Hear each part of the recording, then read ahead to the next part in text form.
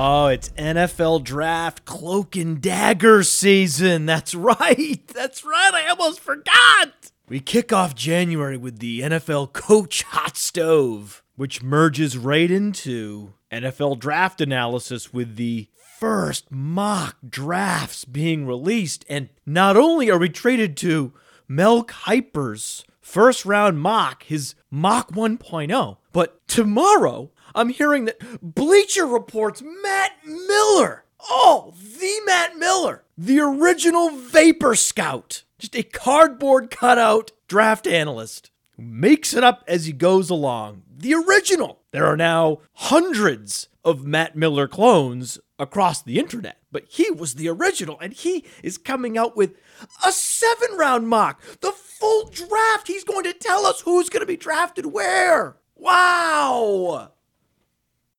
I'm so excited because he's just so knowledgeable. I empathize with every individual who wastes time they could be spending doing literally anything else in the world by reading Matt Miller's 7-round January mock draft. Doesn't matter what month it is. It could be April. And reading a mock draft epitomizes unproductive use of one's time, but the Matt Miller mock draft is just the furthest extent of the time wasting.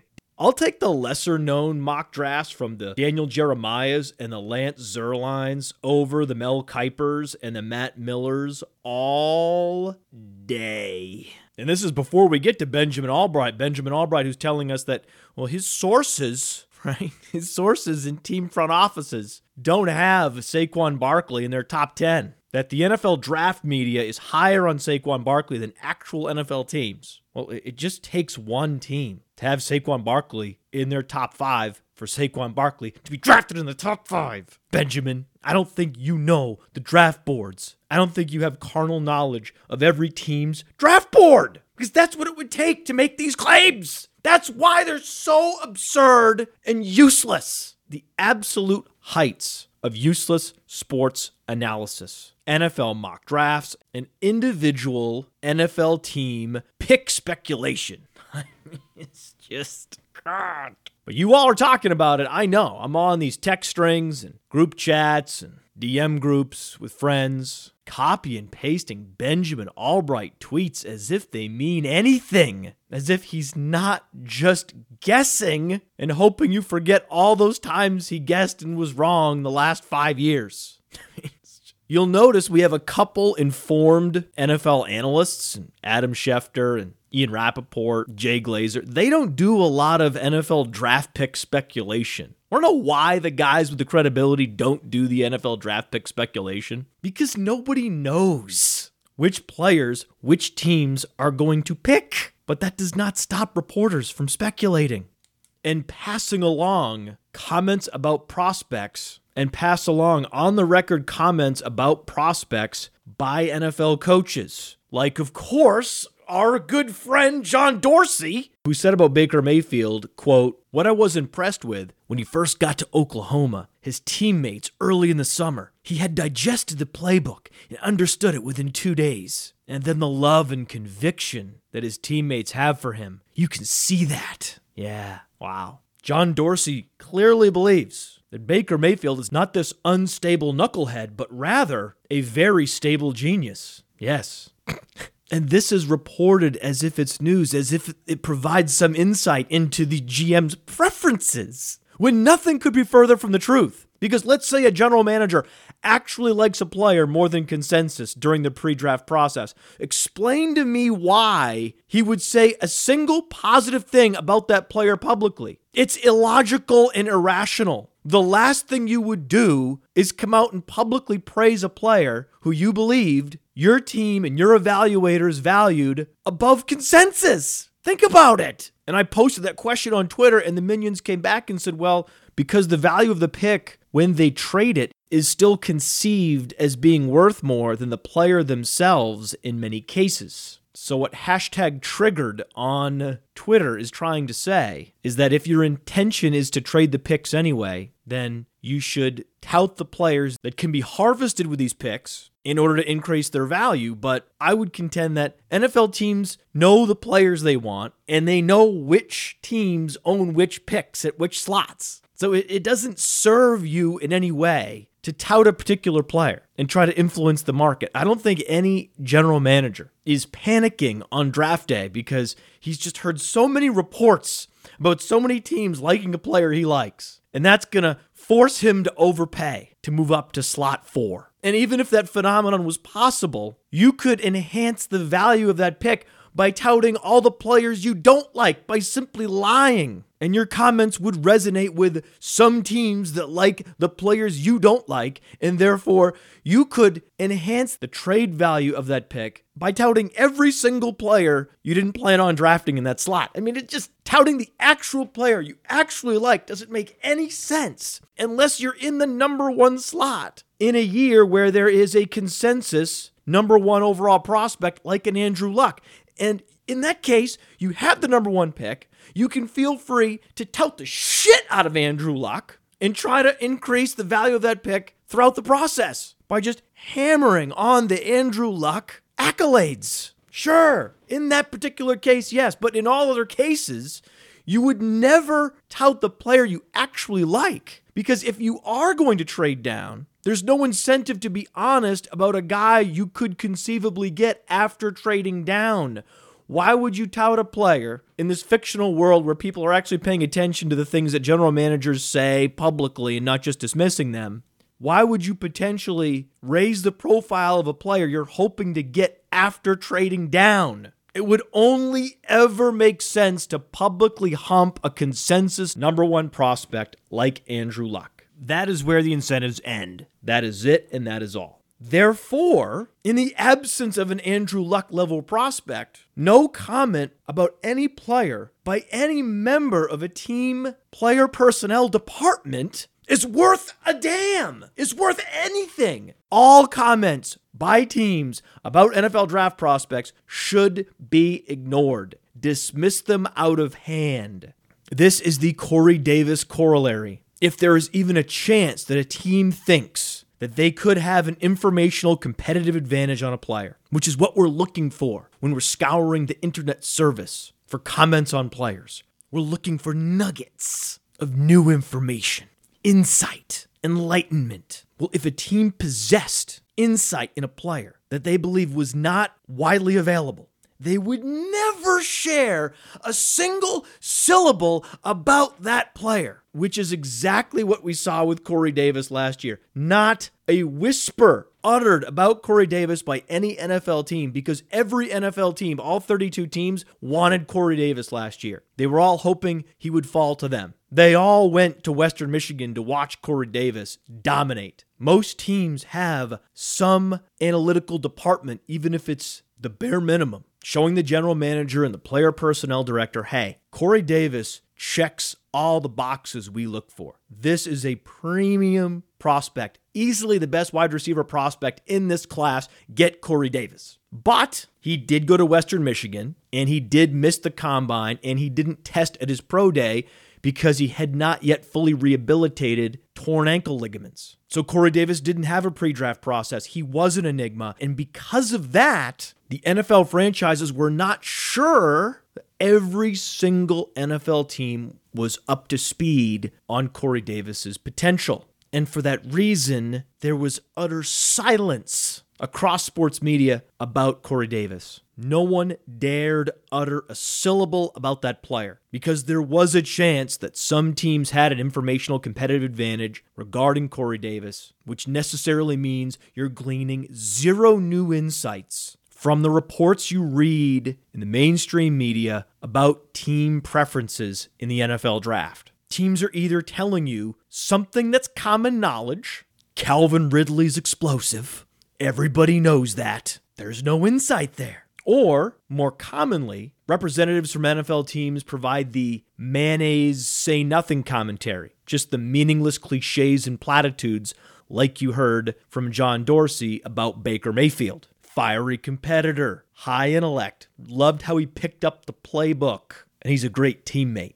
So he's smart and he's a great teammate. Zero insight there. No enlightenment. We already knew that. Thanks for nothing, John Dorsey. And a special thanks to Keith Britton for reporting nothing from Ken Dorsey. So to recap, NFL teams specialize in sharing common knowledge throughout the draft process, regurgitating the same meaningless cliches and platitudes, or even less helpful, the gamesmanship. The gamesmanship. Because every NFL team is incentivized to lie, not tell the truth, touting the players you actually don't plan on drafting, disparaging the players you actually like, hoping that you misdirect your competitors who you are competing with for these picks, for this talent. How is this not obvious to everyone? I mean, do teams share their Sunday game plans with reporters on Friday? No, right? It's a secret. Top secret, right? Offensive coordinators often script plays. Do they share the scripted plays with reporters before the game? No, right? So why would a front office executive ever consider sharing truly actionable intel about what a team actually thinks about an NFL draft prospect with a reporter? The answer is they would never.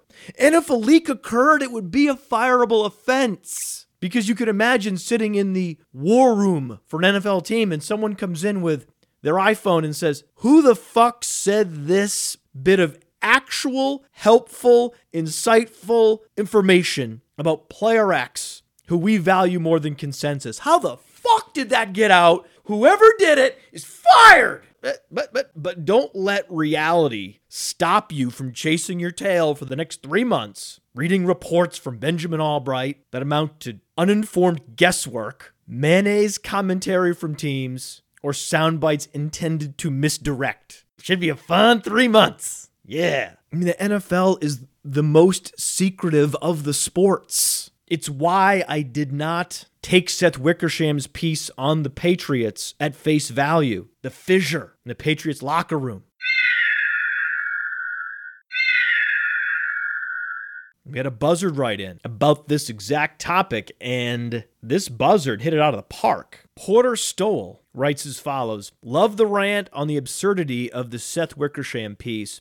Some thoughts if you want to keep running with it. The entire story was the Patriots gave up Jimmy Garoppolo, gave him away. The conflict between Kraft, Brady, and Belichick bubbled to a head, and the Patriots were forced to trade Jimmy Garoppolo for whatever they could get. That was the premise of the Seth Wickersham piece. I agree with Porter Stoll's assessment." Stoll continues, "But that doesn't make sense. This is the smartest team in football. Does everyone really think they hit the panic button? We have a whole trade log of Belichick deals the past 2 years, where he's acquiring Brandon Cooks and Rex Burkhead and Chris Hogan and Gillislee and Van Noy. Isn't the mainstream media being obtuse saying it was a bad trade? Is this just recency bias, hindsight bias? My main point is they didn't want the burden of the first-round pick. The Patriots don't see first-rounders the same as the rest of the NFL, and no one is willing to admit this obvious point.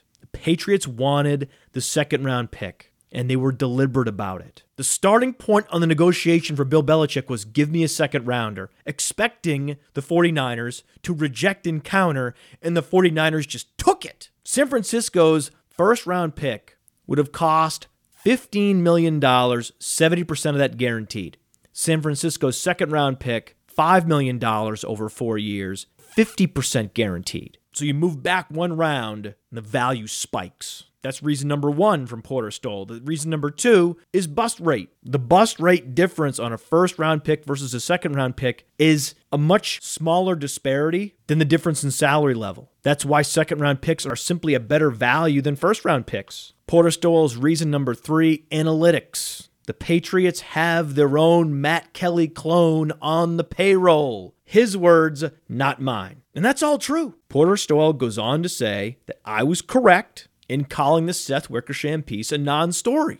Now, I believe it was one of the best pieces of journalism in recent memory because it was such a comprehensive deep dive into the inner workings of an organization. We just rarely get those. Even though Wickersham initiated his information gathering process based on a false premise. Based on the premise that the New England Patriots conducted a Jimmy Garoppolo fire sale, and I don't agree with that premise. I think that Seth Wickersham unearthed some interesting dynamics. The schism. I think that's real. I think you can look at the interpersonal behavior between Brady, Belichick, and Kraft. It's not as warm as it once was because how could it be, right? As time goes by, most relationships sour. You spend a lot of time with someone, an inordinate amount of time in the presence of another person. Eventually that person grades on you. It's just a natural evolution of human relationships. That's why it's a non-story. But it was still interesting and compelling because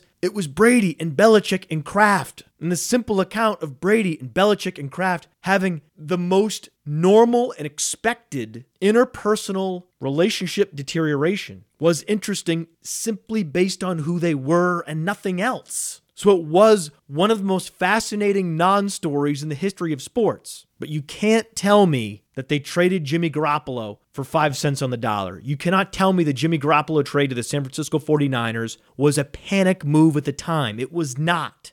They couldn't keep him. They were not going to pay Jimmy Garoppolo $20+ million a year to be a backup quarterback. That is not good value. We know the Patriots crave value at every position on the roster. They're simply looking to stockpile talent at value. Paying Jimmy Garoppolo more than $20 million to play 0 snaps would be illogical. And Jimmy Garoppolo's agent knew this. Other teams across the NFL knew this. Everybody knew this. The Patriots had no leverage. That's why Bill Belichick, in approaching the San Francisco 49ers, expected to get less than a second-round pick. The second-round pick, his most coveted asset in the NFL draft, was his opening salvo, and they just snap accepted, and he was like, great. And they were like, great. Everyone was like, great. That's how win-win trades happen. Everybody just turns around and goes, oh, wow, great. And it was a win-win trade. No, Bill Belichick wasn't bamboozled.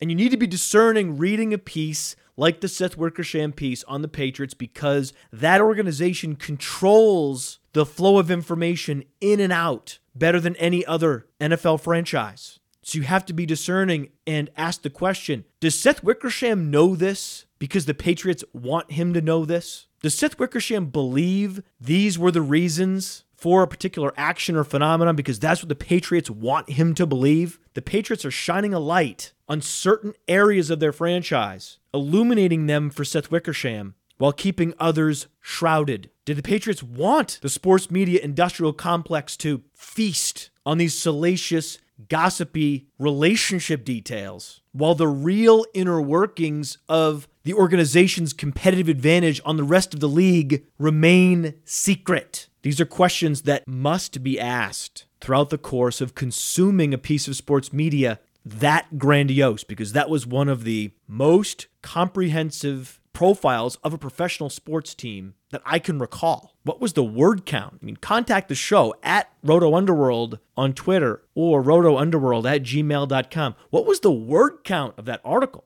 Was it 5,000 words? It was long. It was complete. Complete bullshit. Just like Pissant Gate. If the Patriots want you to know they're upset, they will let you know they're upset so they can exert their power and influence on a situation like you're seeing now with WEEI's Alex Reimer. Because Alex Reimer referred to Tom Brady's daughter as a pissant, and he's been suspended. And every Patriots fan in Massachusetts wants Alex Reimer to be fired because he called Tom Brady's daughter a pissant. I do not want Alex Reimer fired. Firing Alex Reimer would be one of the most unfair firings in the history of sports media. Because yes, technically Alex Reimer called Tom Brady's daughter a pissant. Alex Reimer looked at Tom Brady's daughter on a public video viewed by millions of people, posted by Tom Brady on Tom Brady's public Facebook page. And his first instinct was, that kid's a pissant, then say she's a pissant. If he had said she's a brat or a rugrat, he would never have been suspended. And Tom Brady would have never brought it up to the WEEI hosts during his weekly segment, and he would not have cut that segment short. No one would be talking about it. I don't use the word pissant because I'm not 85 years old, but I don't see a significant difference between labeling a kid a pissant or a brat or a rugrat. It's not a big deal. And that's if Alex Reimer had focused his attention on Tom Brady's daughter during that radio segment and called her a pissant directly.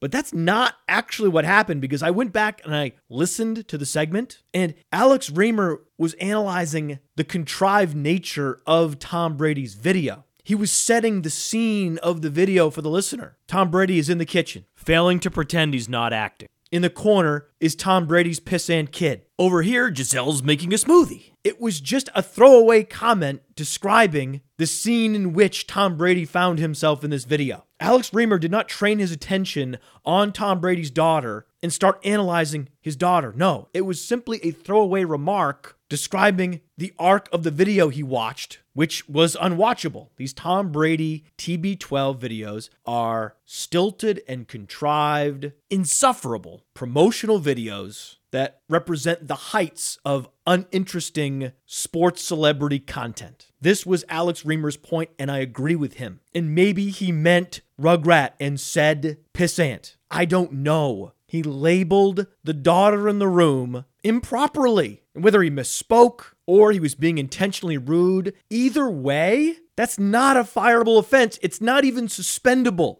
Because if that's suspendable, we're all in trouble. That's when political correctness has gone to a place where no one can speak honestly anymore. We can never have conversations on podcasts and on radio segments as if we're talking to our friends, because that's how we talk to one another. I mean, I don't use the word pissant, but I could see myself referring to someone's child who is whining as a brat. I've done that before. Talking to friends about someone else's child, called that child a brat, which is essentially what Alex Reimer did on the WEEI radio show in discussing Tom Brady's promotional video. He was not discussing his daughter, he was discussing the video. He made an unfortunate throwaway remark, which we're all susceptible to. I mean, this is a podcast, so I'm recording this and I can go back, and if I don't like how something sounds, I can change it in the editing room. Radio hosts don't have that luxury. They are performing a high wire act with their voice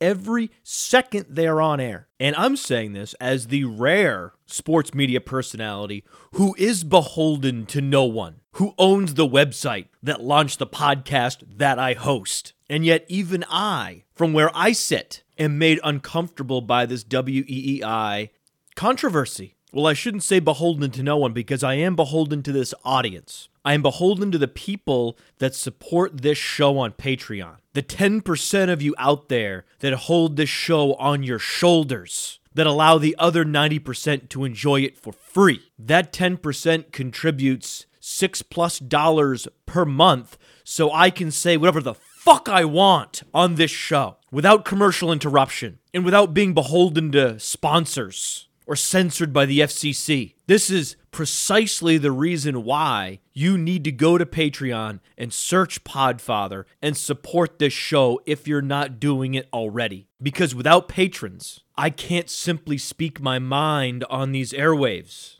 I would be doing a show in fear, as many podcasters and radio hosts are. Because what you're hearing right now is what a truly independent voice sounds like. And it's not possible without the people that truly care about it, who choose to support it on Patreon. Patreon.com, search Podfather. And not only can I say whatever I want on these airwaves, I can also post whatever I want on Patreon.com. In fact, I screenshotted Alex Reimer's Twitter profile and I took liberties updating his headshot. And because I thought some people would take offense, I did not post this new and more accurate screenshot on Twitter. Oh no. Did I post it on our Facebook page? Oh no. I posted it on the Patreon feed for patrons only. You think, oh, Patreon's just for gear, t-shirts and hoodies, extra shows, listener leagues, Q&A forums. Oh no. It's also exclusive posts that are too edgy for Twitter.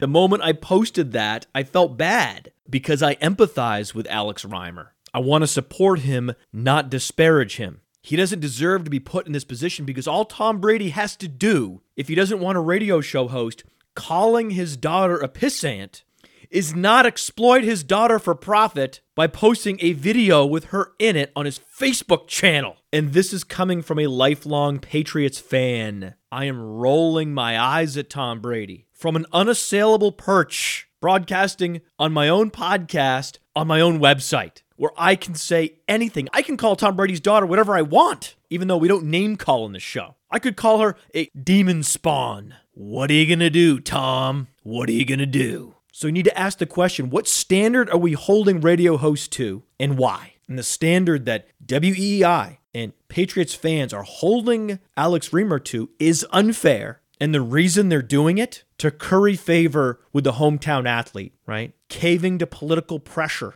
And I don't even blame Tom Brady because I don't think that he listened to the clip. I think that one of Tom Brady's people said, hey, Tom, by the way, one of WEEI's other radio hosts called your daughter a pissant. How do you want to handle this upcoming radio hit? And Tom says, oh, really? Oh, really? Oh, really? Really? Oh, really? Oh, I'll handle it. Don't worry, I'll handle it. I'm going to tell them that I'm not going to finish the interview. I don't know why athletes feel the need to do these interviews where they don't say anything anyway. It's not interesting radio. Don't do the show anymore, Tom. Nobody cares. It doesn't matter whether you do it or not. No one gains anything from you doing the show. And if you're going to be this sensitive, you might as well not do it. And I understand why he's sensitive about this. It's your daughter. It's the fatherly instincts. I understand the fatherly instincts well. But if you're WEEI, you can't just cave to the star athlete. You have to have integrity. And that means protecting your employee based strictly on the nature of the conduct and not the level of fame of the individual exerting pressure in the other direction.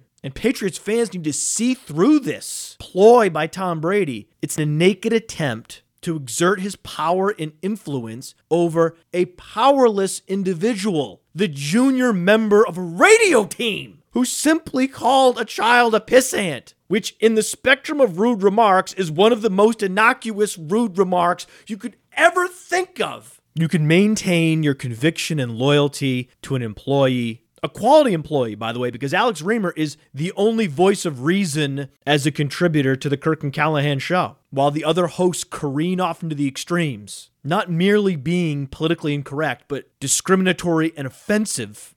While those hosts are traveling out into those outer bounds, Alex Reimer was the voice of dissent with the conviction on the other side. Without him, there would be no voice balancing that show. So WEEI has a choice. They can make a snap judgment in the short term, capitulate to the popular athlete with pull, and prostitute themselves to whatever sponsors are tethered to Tom Brady. Or they can do what few media organizations ever choose to do: empower their people.